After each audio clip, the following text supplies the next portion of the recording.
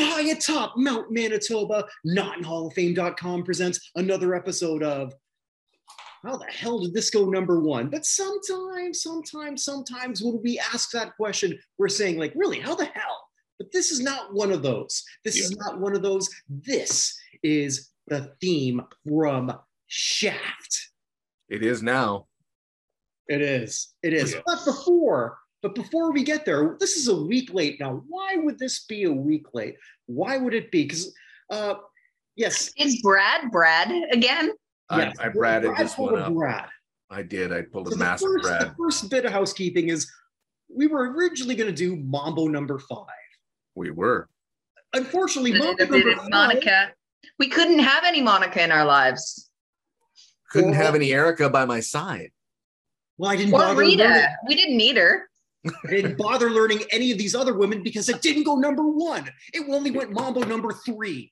Yeah, that's I looked. I thought I even double checked, and it went number 1 in what was it, in the EU or UK charts? Either way, it went number 1 somewhere. I read that and went, yeah, I got a good one, and I didn't. Well, that's housekeeping bit number 1. Housekeeping bit number 2 is this is one of the funkiest songs ever, and do really 2 middle-aged white people and Blue-Eyed Soul right here. No, you're still a white dude, middle-aged white dude. I'm sorry, I believe the band was Hall, Oates, and Buchner. Anywho.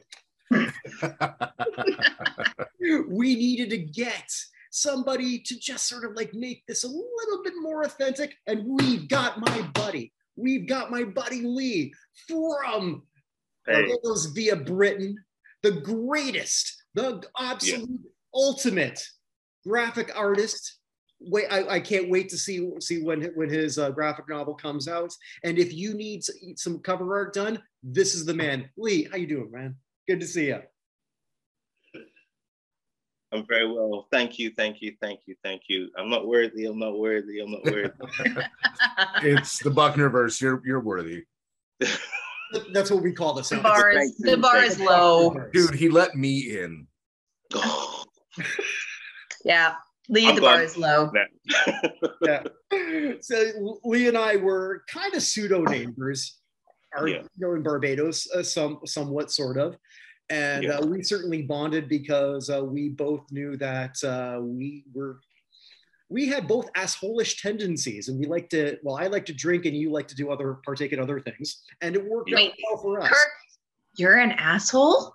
I think it was Kirk, you're an That's news to me, Kirk. That's news to me, Kirk. Yeah, but I showed Lee some of the past work when it was just before Brad, when it was just Andrea and I. Just the 2 of you. We made it every try. See? Hall, Oates, Buchner. Huh? You can tell that they really hit their peak when they dropped the dead weight. They dropped the Buchner. I was going to say that was no way to talk about Oates, but thank you for that. All I'm saying is Crosby, Stills, Nash, and who? All right, fine. Maybe I'm the 6th Spice Girl, but that's okay. The 5th Beatle. Technically, no. They always argue that Billy Preston was the 5th Beatle. I was going to say Preston there is a 5th deserve. Beatle. Preston did deserve, man. Mm-hmm. Yeah, so he's the 6th Beatle. He's less important than Billy Preston. Okay, but the 5th wheel. That might have been Yoko. She was the rock that punctured the damn wheel. At some point, can you believe we've never done the Beatles yet? It's just too much. It's too much for our bullshit little half hour. Yeah, as Brad said, how do you pick one? Well, I've thought about Come Together or 8,000 other ones. Anyway. Let's get back to so we got the Shaft, and man, what a special song. We're looking at 1971. 71. Yeah, 71, I believe it won the Oscar in 72. Here's something that blew my mind before, because I don't want to forget this, and I'm sure a lot of you probably read this too. I'm not really big on the Oscars, but it's a Hall of Fame. Why not? well, okay, no, but I'm not big on watching the Oscars. I should reword that anymore. There's no point for me to watch a ceremony about movies I don't know, starring actors I've never heard of. And yes, I am the old man yelling at the cloud. I've become that guy. And that's okay. Is it me? Am I wrong? No, it's the children. Okay, but did you watch the performance of his performance at the Oscars? It was freaking MTV video worthy. Oh, it was fantastic for its time. The production quality of it, right down to like him coming out the tunnel with like the box and then like legs and heads and like random appendages sticking out of the tunnel at him. Like, I was like, this is for 72? 71 stage performance. What the Oscars was 71 too. Oh, so anyway, still, it's phenomenal. And then his acceptance speech. So he was up against some big players. Since that's where we are, Andrew, do you have that list in front of you? I don't, because my phone's dying, but Brad might. I can pull it. Yes, he can. While while you're doing that, something that really blew my mind more, that I did not realize that this is the first time that an African American won an award other than acting in the Oscars. It took 1972 for that to happen. Holy fuck. Yeah. That's messed up. I mean, I wasn't shocked by that when you think it took how long for an African-American woman, and it was Halle Berry who's No. It was Hattie McDaniel and Gone with the Wind. Supporting, not. Oh, okay. Yeah. Well, when you mentioned, he took the Oscar for the arrangement for the song itself. But who was he up against? That one I was just pulling up over here. Lee, what were you about to say? With MTV, the first African American on MTV was, people say it was Michael Jackson with Beat It, but it was also what's his face, Herbie Hancock. Yes. And it had it was just all animatronic type stuff going on in the video. It wasn't any pictures of black people. It was just like robots and stuff like that. But it was Herbie Hancock's music. That's a good point. That was for Rocket, wasn't it? Rocket, yeah. You know. Now that I think about it, to that point, when that song came out, I wasn't aware of Herbie's work before. I would have been 11, so why would I? Yeah. And that's a good point. You hear a name Herbie Hancock, you don't necessarily think that it's going to be the guy who gave us all this other stuff. If you don't know the background. Phenomenal musician. Right, but you don't know that if that's your first thing for you don't see his face in the video. You don't. He's not in the actual video period. It's just all robots and crazy like circuitry and retro futurism type stuff going on. I can't find the list right now of who was competing with him, but yeah, you're right. There were a few big names. Okay, but before this, Isaac Hayes. Something I didn't know. I didn't know that he co-wrote one of my favorite soul songs from the 60s, Soul Man. I didn't know that. Yep. Okay. Yeah. I mean, but like Soul Man and Hold On, I'm Coming.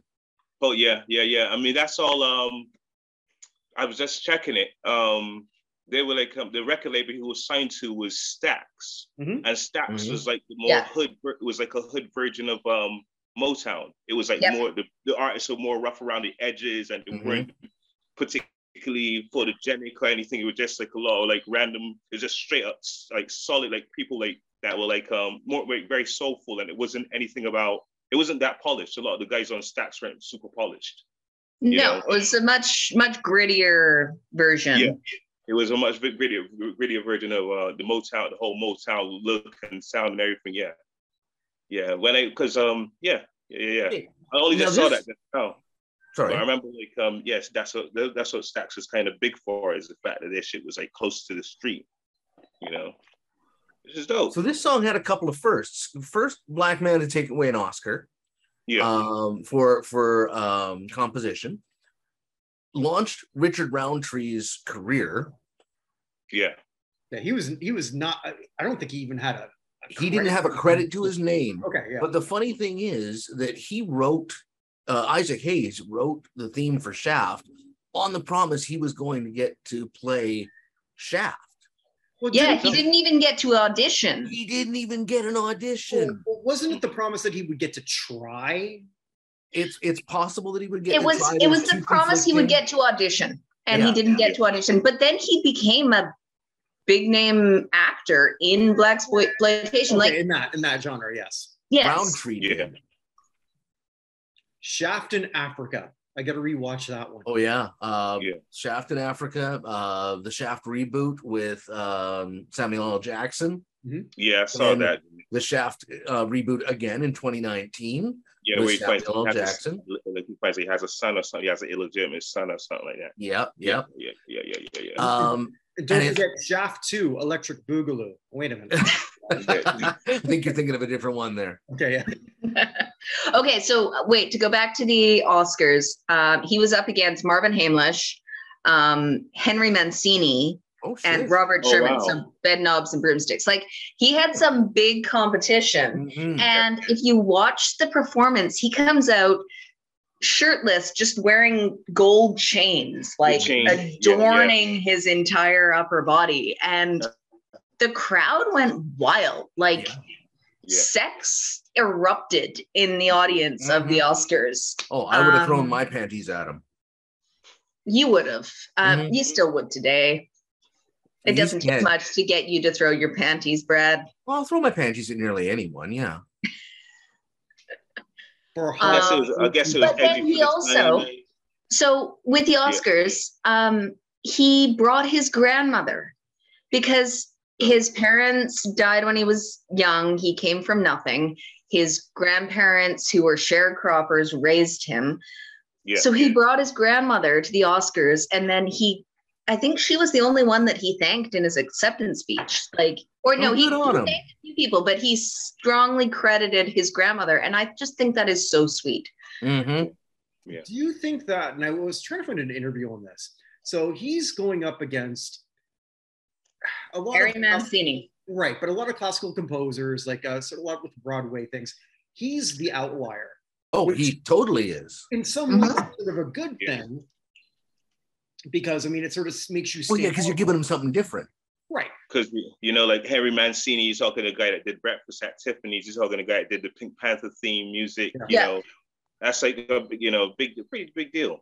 You know what I mean? And for someone like him to come in, that's like kind of coming out of the left. You know what I mean? Some, like you said, black dude, bearing his muscles and oiled up with fucking chains on and singing some music. Well, not just... Dark Horse. Not just a black dude in 1971. We're talking about a bald black dude when everyone had hair up their wazoo. Yeah. Like, you could count on one hand the amount of bald celebrities in the 70s. Telly Savalas, Yul Brynner. That's all I got. Yul Brynner, definitely. Yul Brynner, yeah. Yeah, we haven't even got to a full hand. Wait, who's the guy from Kung Fu? Although that was a bald cap, wasn't it? Everybody was Kung Fu from David Carradine. Yes. Okay. Yeah, David Carradine, because well, you also had Hot Chocolate, who was all like he was crazy bald as well. He was super bald. Mm-hmm. You know, what's his name?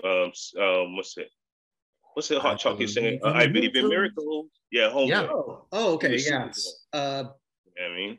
Yeah, but he was part of an ensemble, essentially, even though he was the lead. So how do we track Isaac Hayes' meteoric rise to then him playing the dirty singing cafeteria chef on South Park? Well, have we even got to, I think we should still look at this song before we get there, because I do want to get there. Yeah, we got a while to go, I think, before we get to South Park. Okay. Yeah, I'm getting ahead of myself. Yeah. Not only did you get ahead of yourself, you were behind yourself like a week, you dipshit. Well, I'm catching up now. Sorry. This song, so let's look at it. It's what, a minute and a three-quarters of instrumental that's just super funky bass that just builds on itself. It's beautiful. Just it starts out with a fun line, and then it builds and it adds and it builds. It's probably one of the best minutes and a half of no vocals leading up to anything. It builds and it. So we're talking a movie theme. No, we're talking about Shaft. And so, but yeah, so it starts out and it's like this groovy, funky beat, and then it adds suspense and it adds tension. Oh yeah, you get that lilting flute in there too, so it seems light.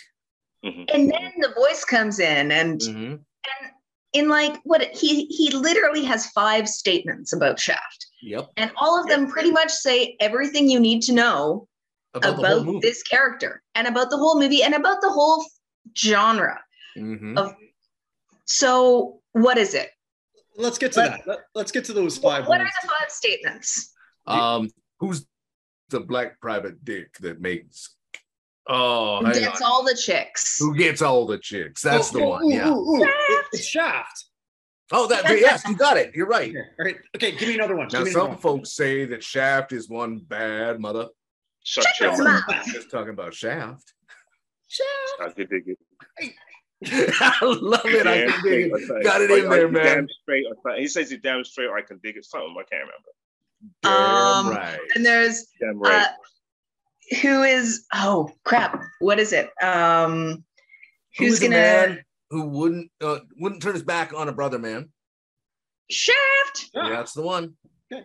And the last one is Isn't there a fourth one? Who's the man that no one understands him but his woman? Even though if he's you a watch complicated that movie, man, but nobody understands him.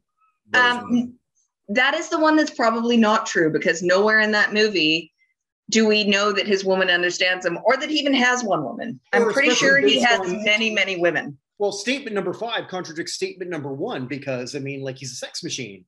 And so, like that. Yeah, but I can't remember what statement number 4 is. There's got to be one more here. I'm just going to say that anyone who's a sex machine is not monogamous. Well, you're right there. Okay, Lee, as you get to know Brad, that you wouldn't think it, but let me tell you. I'll leave it at that. We won't talk about the accidental orgies. Here's our lyrics here. Brad. Who's the black private dick that's a sex machine to all the chicks? Shaft. Damn right. Who's the man who would risk his neck for his brother man? Shaft. Can you dig it? Who's the cat that won't cop out when there's danger all about? Shaft. Shaft. Right on. Okay. And then they say this cat Shaft is a bad mother. Shut your mouth. But I'm talking about Shaft. Shaft. Then we can dig it. We can dig it. And then he's a complicated man, but nobody understands him but his woman, John Shaft. John Shaft. Yep. Yeah. So there we go. That's the lyrics. I can't believe you didn't bother to look up some history on the movie to see, like, I wonder if no, I mean, like, I watched the movie a few times, but I haven't watched it lately. I think I really needed to. I've got whoever sort of like designed it. Obviously, they knew what they were doing when they sort of like decided, you know what, we're gonna make the character name synonymous. Risque. It's gonna be risque, sure. Okay, but you also have to look at the song itself and the fact that he is both serious and taking the piss at the same time. Well, you can't create this song. You can't create the song without being serious about it. But it also, he knows it's fucking funny.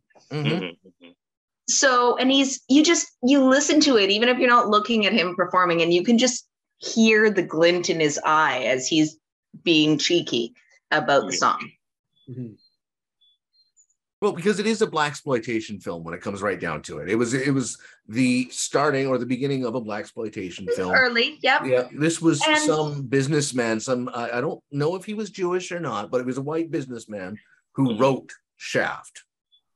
Okay, the movie, wrote the screenplay for it. Because usually Jewish people aren't involved in Hollywood productions. No, hardly ever. Hardly ever. And this was early on, but then there were some brilliant soundtracks to blaxploitation movies. Yeah, the movies and Roundtree starred in them all. They were terribly produced. They were enjoyable. So they're good, but not quality. But I like Marvin Gaye, and there's a ton of big name musicians that created some of the soundtracks for some of the blaxploitation movies that they were great, like really good soul R&B, like deep funky tunes and entire soundtracks. This soundtrack was a soundtrack, and he really created it. I mean, the theme song is great. It builds tension, but then he actually created a good soundtrack. Not a great album, but a good soundtrack. You mean score or soundtrack, Andrea? It's almost like the Jaws theme. Yeah. You know, you know, synonymous. You hear that music, you know, that Jaws is in the water, he's a couple meters away, you're dead. Yeah, you know? exactly. So you know when you hear this, they're doing Shaft. I mean, I've got a list here of all the movies and some of the TV shows that it's been in. Andrea, you sent over the link for News Radio. Simpsons. Lisa Simpson did her version, and on when she did a talent show on The Simpsons. I can't remember what episode that was, but it was it wasn't the talent show. It was the Japanese karaoke on The Simpsons. There was the Cookie Monster. That you sent over from the Cookie Muppets. Monster doing it. There was the News Radio. But I've got Bobby Fischer Against the World, Are We There Yet? Love Stinks, Home for the Holidays, Tank Girl, Above the Rim, I'm Gonna Get You, Sucker, Soul Man, Black Heat, and The Lumberjack. Wait, Bobby Fischer Against the World. What? Oh, you were saying chess, Lee. What? No, Bobby Fischer Against the World. These are all movies that have had the Shaft theme in it. Okay, And then for shows, I mean, there's a couple with like definitely part of like the pop culture landscape, man. It's iconic, you know. Oh yeah. You know, you know what blew my mind with all of this though is this went #1, but not on the R&B chart. Really? Yeah, that's right. It was #2. Like, what? Oh, I didn't realize that. Yeah, I stumbled across that just on my break from the job I hate. Ooh, a haiku. See what I did there? Yeah. So I don't get that. No, it's a weird thing because I don't know about you guys. I wasn't born in 71, so I can't really speak to the climate at the time, but you still had a fair amount of segregation between black and white music. Sure, but how did that not go #1 in what was then essentially the black chart? No, I think because Hayes wrote this song that winds up being so catchy. I mean, honestly, at the time, at least, the vote for white music would have been higher. I don't know why it would have gone to #1 on the regular Billboard chart, on the world, on the U.S. Billboard Top 100 or whatever, and why it didn't chart on, what was it up? It did, went #2. I mean, why didn't it hit #1? Yeah, on the R&B. You know what hit #1 on the R&B? At that same time, what? Yeah. Oh, do I? Or you ask? Oh, that was. I'm asking you. No, I don't know. Okay, I'll look that up here too while I'm here. I don't know what went #1 at that point in time. I was just more stuck on stupid on that I didn't bother investigating any further. That would have involved work, and I passed because I was too busy sort of like signing autographs from my time in Hall or Buchner. Okay. So I think we might be at a point to talk about some chocolate salty balls. Oh, you know, and when you talk about chef, you know, you're talking about chocolate salty balls. Okay, but the 70s, Isaac Hayes had that one monster hit. I think there are some people who actually thought that he was a one-hit wonder, which was not quite true. He not only one hit. No, but he did a version of Dionne Warwick's "Walk On By" as well, didn't he? Yep. Yeah, a really which was version. totally different and almost not recognizable, but fantastic. Yeah. No, Very Hayes sad. always had a bit of a flair that I don't know. I'm not going to say it was iconic. I wouldn't be able to if I went, if I had no memory of Isaac Hayes and you played me one or two of his songs, I don't think I'd be able to identify a third and a fourth kind of thing that has earmark on it. But once you heard his voice. When you hear his voice, absolutely. But the funny thing is with like between him and P-Funk or even George Clinton on his own, just some bass lines, some funk that will just, it coats your ears, man. It's like honey. Yeah, absolutely. Like it's just, I don't know why he didn't get more attention. I honestly think that he should have. Okay, but he did. He is an inductee in the Rock and Roll Hall of Fame. So the peers and those in that genre, like in the musical genre, did give him the ultimate honor. And he wasn't on the back burner for a long time. It was. Well, he was not. No. Well, he was inducted in 91.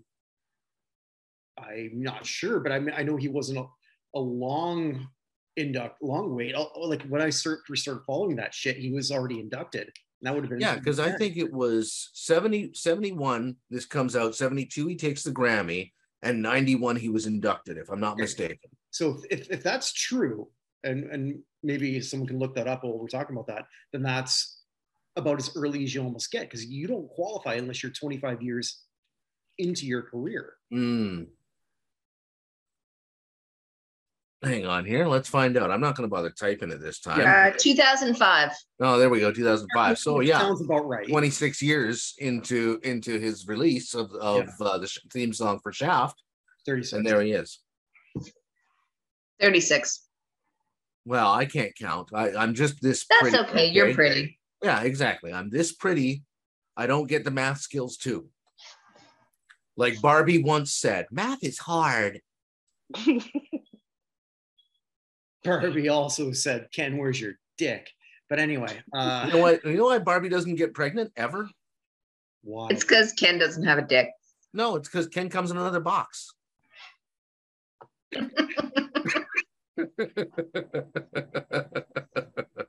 So Lee, do you have anything to add to this? I don't. You know what? I'm just. I'm learning. This is a learning experience. I know pieces. I'm not gonna like. Sorry, I did not do any fact checking or any Google searches or anything before this. I was just gonna be me that just and brought the parts that knew about fucking Isaac Hayes. No, it's okay. Kirk didn't either. You know what I mean? I'm just like, okay, Isaac Hayes, he did this, he chef. Great. So that's good. Okay. You got this angle coming. You got this angle coming. We haven't talked about the chocolate salty balls yet. We haven't. So how did South Park decide? Yeah. So how did South Park decide on Chef being Isaac Hayes? Scientology. I don't know. Well, that was the end part, but yeah. Well, okay. I guess you got two guys who I guess are they our age or older? I think they're just a little bit older. Okay. They're around, yeah. They're probably about 50 at this point. Mm-hmm. Just a smidge older than you old dudes. Hey, all the old dudes is the new song, all right? None of this young dudes shit. It's all the old dudes. All the old dudes carry the blues. Oh, not the hoople. Anyway. Well, I guess that's why they call it the blues. Oh, shit. I get it one, yeah. Well done. Yeah. But there was a great resurrection for Isaac Hayes. Yes. Except suck on my chocolate salted balls. Oh, that was put them in your mouth and suck them. Yeah. You can't hear Isaac Hayes without thinking about Chef. We're children. Yeah. Yeah. But the sad part Chef, and he did a track with Wu. He did that track. He did a track with Ghostface Killer. I Can't Go to Sleep. Oh. I didn't know about this one. Okay. Yeah, I Can't Go to Sleep. It came out around the second Wu-Tang album. What's that? Wu-Tang's what's that called again? Wu-Tang's Forever or whatever. The Triumph. but he had a song with Ghostface. I Can't Go to Sleep. Really shitty tune. I didn't really like it, but yeah. Is that the one that Tricky sampled? I'm not sure if Tricky sampled it. Let's check. Okay. Let me see. But yeah, so we go to this. Now, Isaac Hayes was cool with them making fun of everybody. Yeah. And he was cool during the recording of the Scientology episode. And then when it aired, he saw it and what they did with it, and he was suddenly not cool. Okay, was it he saw it, or at that point, the people around him? Because Scientologists, as we've learned since, we kind of knew it then. The power of Cruise compels you. Nice. We're far more, how do I put this? Culty? Well, than we knew. Mm-hmm. Then we actually understood. We knew that Tom Cruise was messed up to a point, but he still put out a lot of good stuff. Jumping on Oprah's furniture. Right. Well, yeah. Hey, the new Top Gun is pretty great. Yes. What's that, Lee? She said yes. No, Tom Cruise. Yeah, the couch jumping incident. Yeah, that was.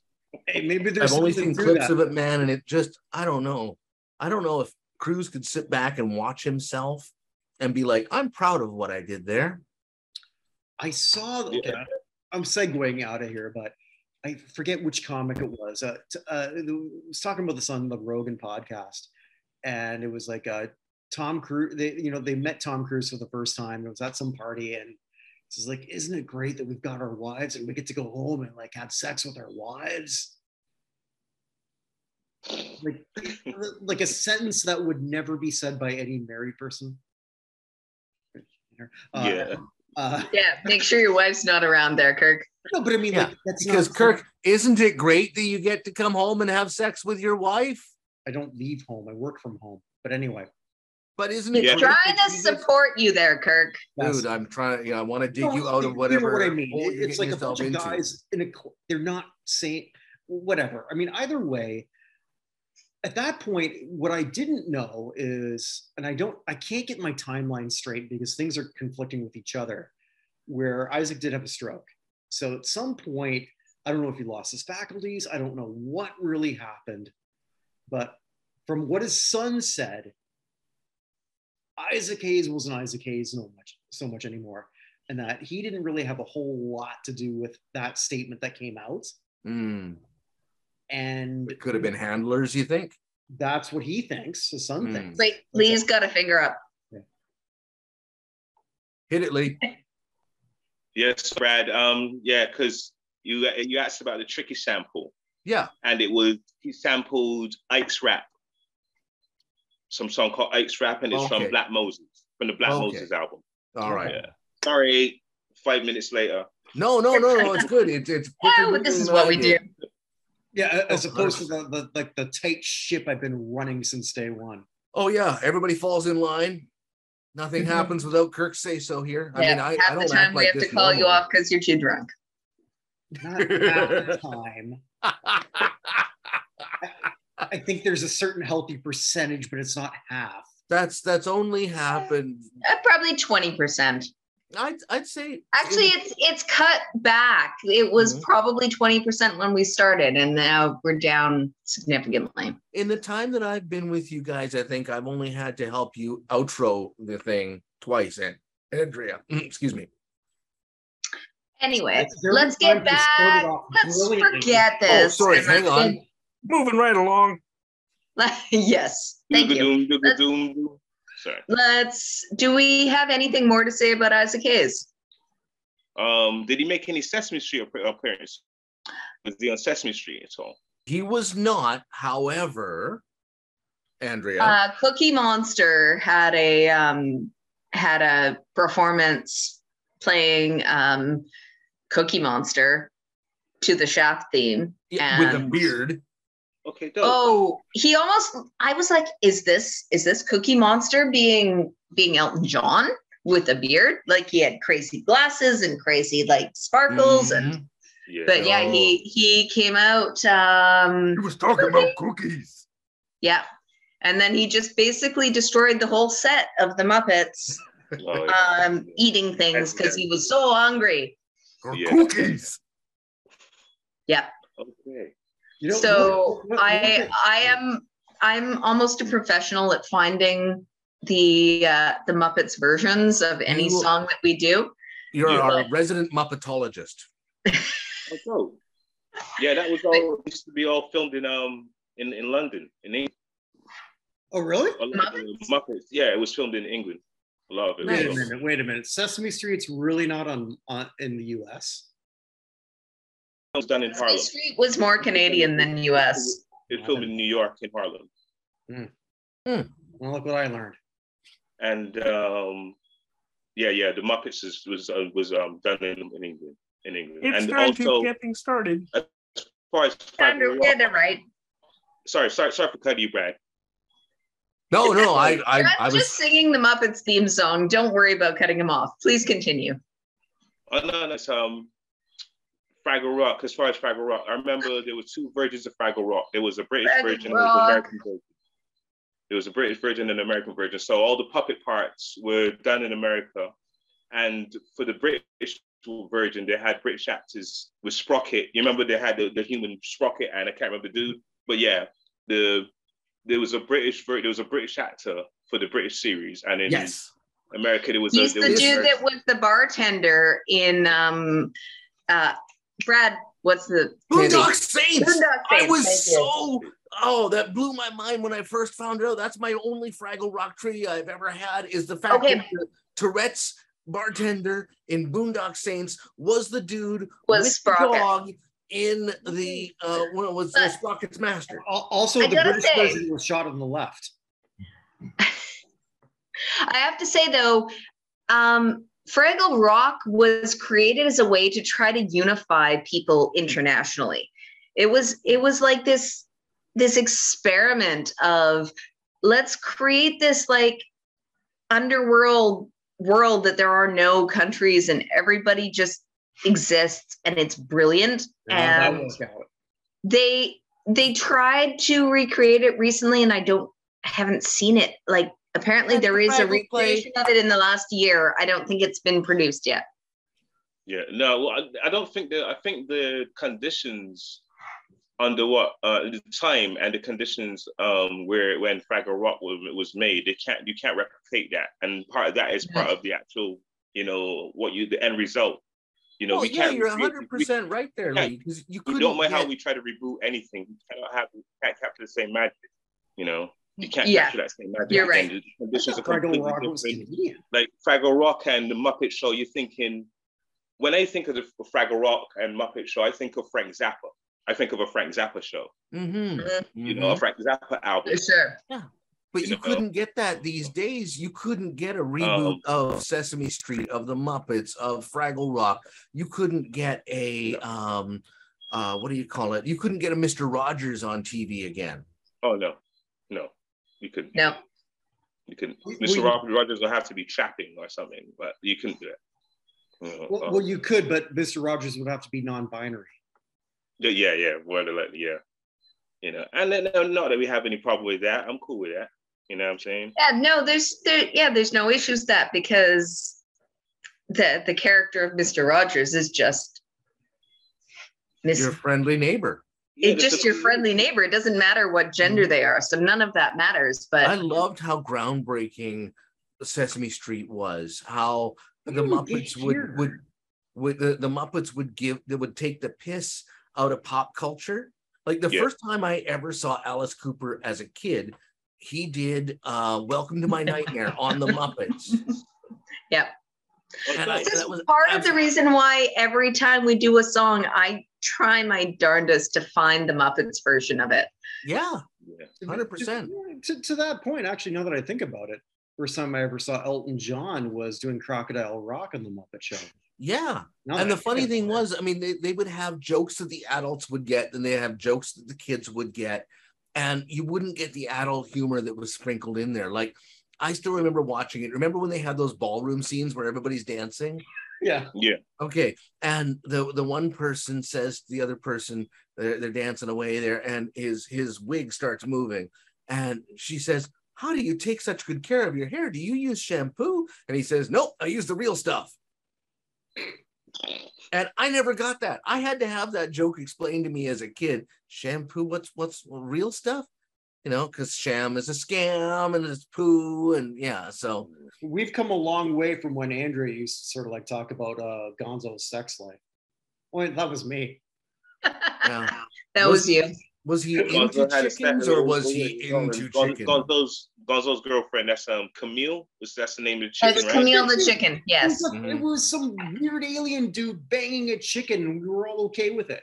Well, it was consensual. We didn't know he was an alien back then. We thought consensual. Oh, Camilla. It was Camilla. Sorry, not Camilla. I'm sorry. As long as it's consensual, it's okay that bestiality is involved. My bad. Okay. So, first of all, they're Muppets. Let's go back to Isaac Hayes, because we go way off. Allegedly. So yes, Isaac Hayes unfortunately did have a stroke. Unfortunately, left South Park and left a big gaping hole where Chef used to be. Mm-hmm. But he brought funk to the masses. He brought one hell of a theme song. Even people who have never seen the movie will recognize the theme from Shaft. True. Mm-hmm. Very true. This is a great choice by you, Brad. I'm really happy. Also, I just want to like point out here, I'm happy that Lee's here also too, just to have a throwback. Because if you listen, we can hear the whistling frogs. Yeah. Oh shit, that's pretty money of Barbados. Oh, sorry. Oh. I couldn't tell. I thought you had a squeaky thing going on or whatever. No. Those are frogs and cricket. That's mainly frogs. Okay. Yeah, you're in Barbados. It's the whistling frogs. Yeah. And we haven't been distracted by Kirk's whistling frogs in a while. It takes me back when Lee and I would just like and when we used to play it, like you would just like bring back, like we would just like play shit from like, I remember this and it's like Steely Dan. Yeah. Play a lot of Steely Dan. A bit of Anita Baker, Public Enemy. Nice. Yeah, just everything. So while we got you guys all here and together, this is something we haven't talked about before, but it's music. Alcoholism? Related. I thought we did. Oh, sorry. No. That's called an intervention, Kirk, and we'll have one for you shortly. But what I was getting to. Well done. I thought you were gonna like do a foul tip. I did not expect a ground rule double out of that one. Well done. Wait, I'll steal another base here in a second. Nice. If you guys could only have 3 albums to listen to for the rest of your life, what would those ones be? And I think we should start with Kirk because he is, the chairman. Okay, Saturday Night Fever soundtrack. Okay, that's pretty bad. It might be bad, but it's one of my favorite all-time ones. I'm a disco apologist. I've said that over and over, and I stand by that. It's a guilty pleasure, and at some point when we do the transition to how the hell was this a hit?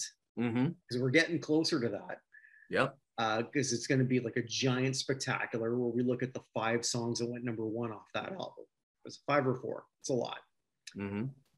That one, we got 2. Yep. Just because I would go just hot rocks, so like the greatest hits of Rolling Stones. Greatest hits is a cop out, dude. Fine. Okay. Hey, you asked. That's an album. It's true. It is an album. It was released as an album, but I don't know. I figured like an album is when it came out. I'll take it out. All right, Brad. I'll gladly take it out. I got no problem with that.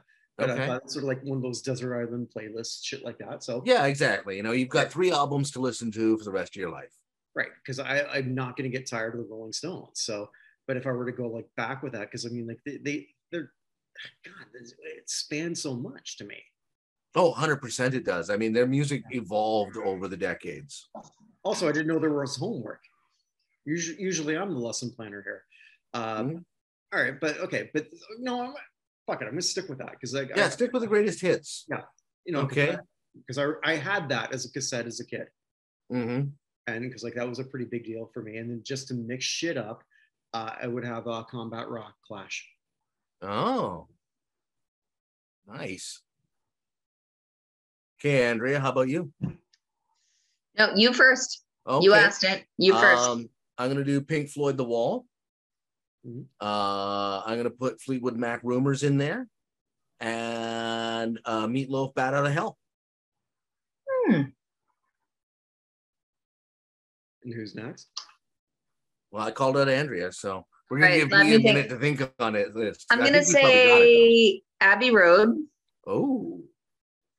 I'm gonna be super sappy and go with Joni Mitchell Blue. Oh, nothing wrong with Joni. I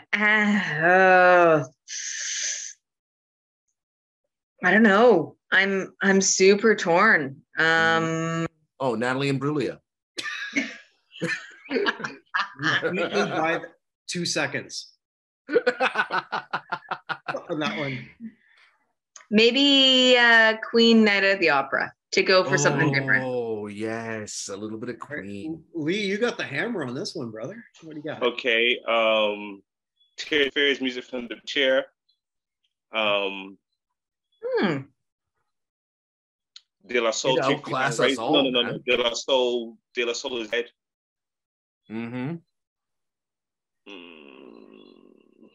Well, that one doesn't surprise me because you and I spent time listening to that one. The first. Yeah, I love that. I love De La Soul. Yeah, I know you do. Yeah. I love De La Soul. I'm a De La Soul fanboy. And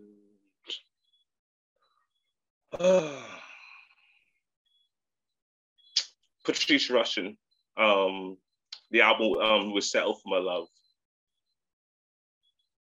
Which one was that? I missed it. Patrice Rushen's Settle for My Love. Oh, that one. I don't know that. Okay, I'm gonna have to look for that. Forget me not. Let me see the name of it. Let me get the name of the album. Hold up. Patrice Rushen. Let's get it. Oh no. Yeah. Well, It's between Patrice Rushen and Tina Marie's It Must Be a Magic album. I have not heard Tina Marie's name mentioned in years. I love Tina Marie. Tina Marie. I love Tina Marie. I was supposed to see her. You would recognize. She was supposed to perform in London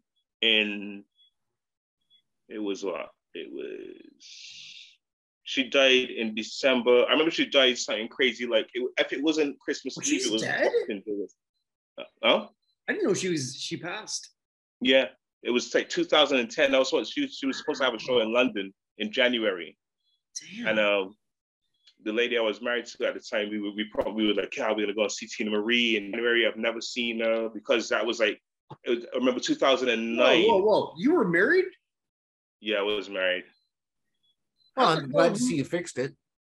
How the hell were we hanging out all this time and I didn't even know that? Yeah, I don't really talk about it. I mean, like, yeah, it's something that messed up. So, crap. Yeah. I wish I was still. Go. We have looked into Isaac Hayes. We've talked about 3 great albums of all time. We've talked briefly about Richard Roundtree. Yeah. A little bit too long about Chef. Mm-hmm. But I think Chef doesn't get all the credit. Some of our shafts are longer than others. Chef, not Shaft. Oh, sorry. Yeah, and besides, no, I'm not going to say that. I'm going to be nice this time. When are you nice? It was right there.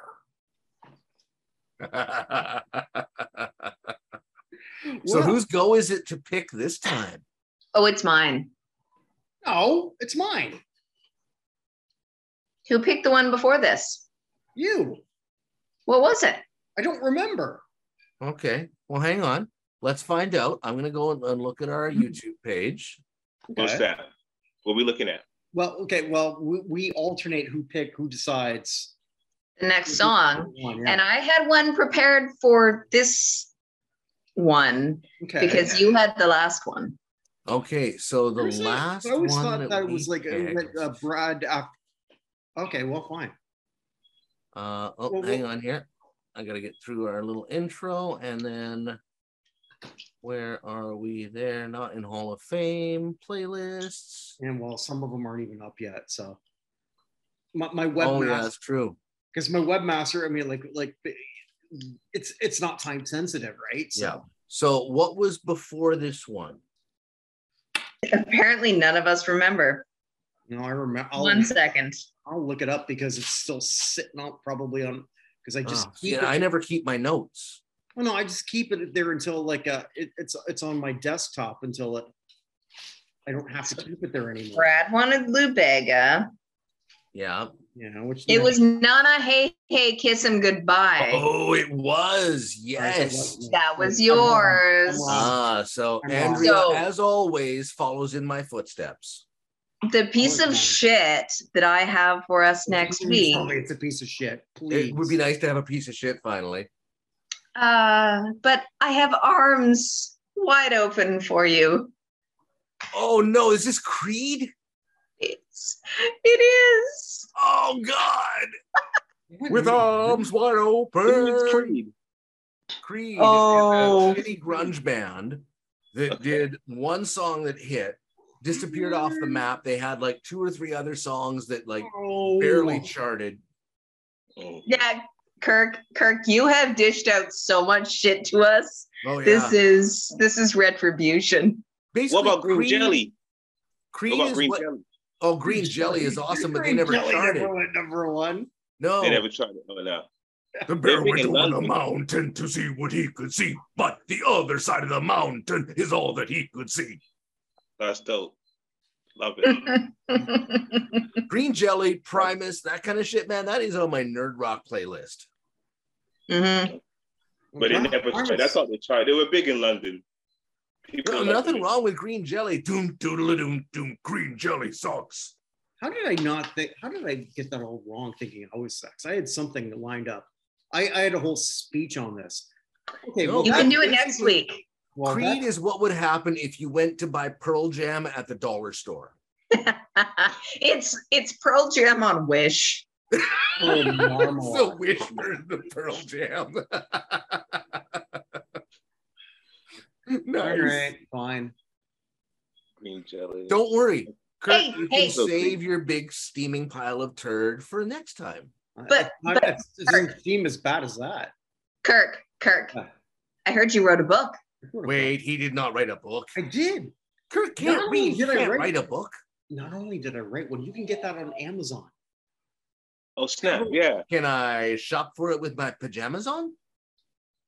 Or with them on? Okay. Thinking about. Well, my daughter's living with me now, which is why I'm broadcasting from the bedroom. So I have to wear my pajamas. I thought that's why you said you were broadcasting with clothes on. Because yes, that is why he's broadcasting with clothes on. Because listen, I haven't gotten topless on a podcast now in at least 2 episodes. Yeah, that's like 3 weeks. It's a lot of time. It's been 3 weeks since I went topless. We've already done that. That was number 4 times. Yes, Chavo Guerrero, instant classic. You can not hear because I didn't do an audiobook. I mean, I could, but he's dead, so I'd have to do it. I could narrate it for you. Brad's got a good narration voice. Yeah, but Chavo Guerrero, instant classic, written by Kirk Buchner here on NPR.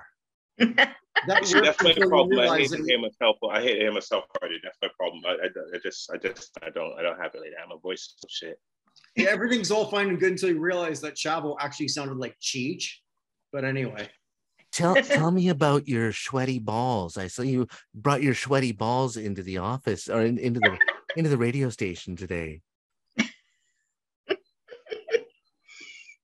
Wait a minute, am I the one of the more mature ones in this? Not. Yes, you probably are. If you're comparing yourself to me, yes. If you're comparing yourself to Andrea, maybe. If you're comparing yourself to Lee, who is a very well-comported young gentleman, then no.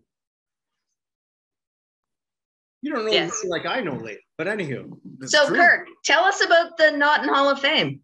Oh, well, Not in Hall of Fame. You can check out so many things on notinhalloffame.com, notinhalloffame.com. Hey, the United States Athletic Hall of Fame, the week after the Super Bowl, we are going to announce the first class, and you can vote in that. That's the one about the big bird, right? That hears really well? Yeah, that's the exact one. The Super Bowl. Yeah, I know the one. Yeah. Sports ball. www.notinhalloffame.com /USA. Also, too, Hey, I have another show coming out.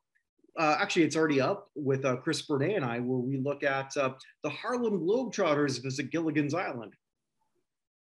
Oh, dope. Yeah. What a piece of shit that was.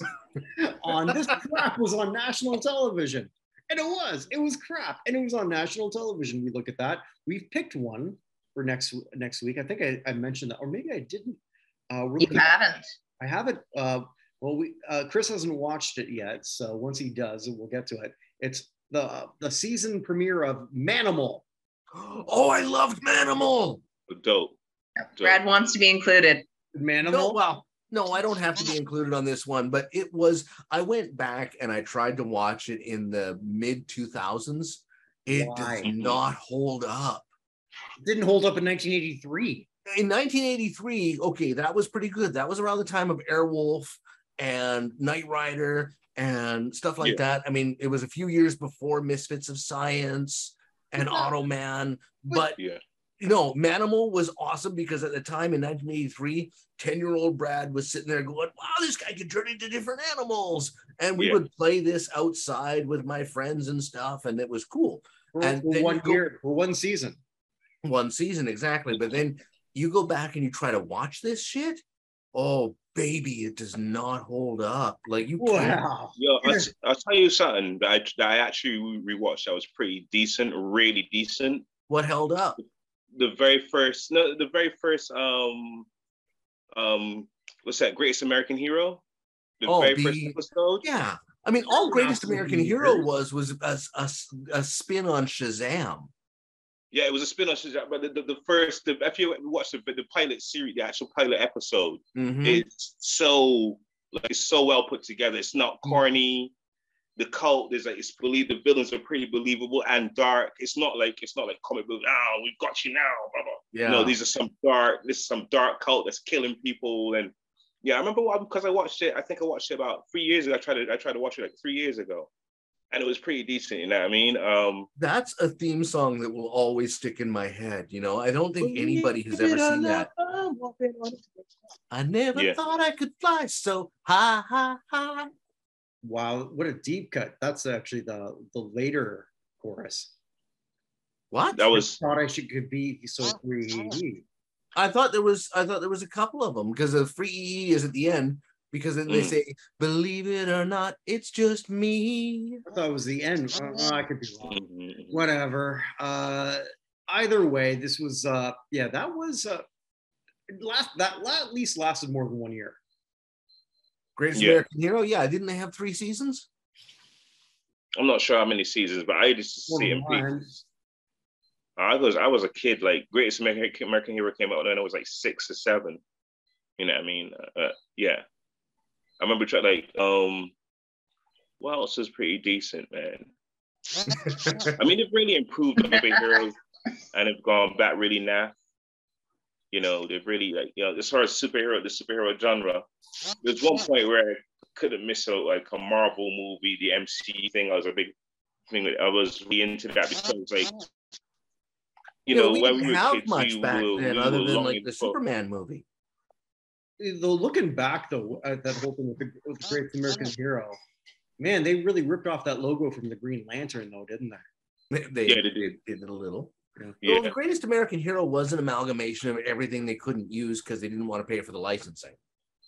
You know, it's Superman, it's Shazam, it's Green Lantern. You know, it's a bunch of different things like that because Shazam is the accidental hero, kind of like what the Tick was modeled on. Yeah, I think, and also too, like he's also he's also an amalgamation of like the Blue Beetle because the Blue Beetle gets his powers from like a tech suit, an alien tech suit. You know, like alien, like ancient Egyptian, what's the scarab beetle? Some scarab beetle joint that he gets his the power from. It's like the suit or whatever. Like, so it's Andrea, what's your battle cry? The above average American. Andrea, what's your battle cry? Oh. Here, I thought you were going to give a spoon or not in the face. Not in the face is not really a battle cry. It's more of a defensive cry.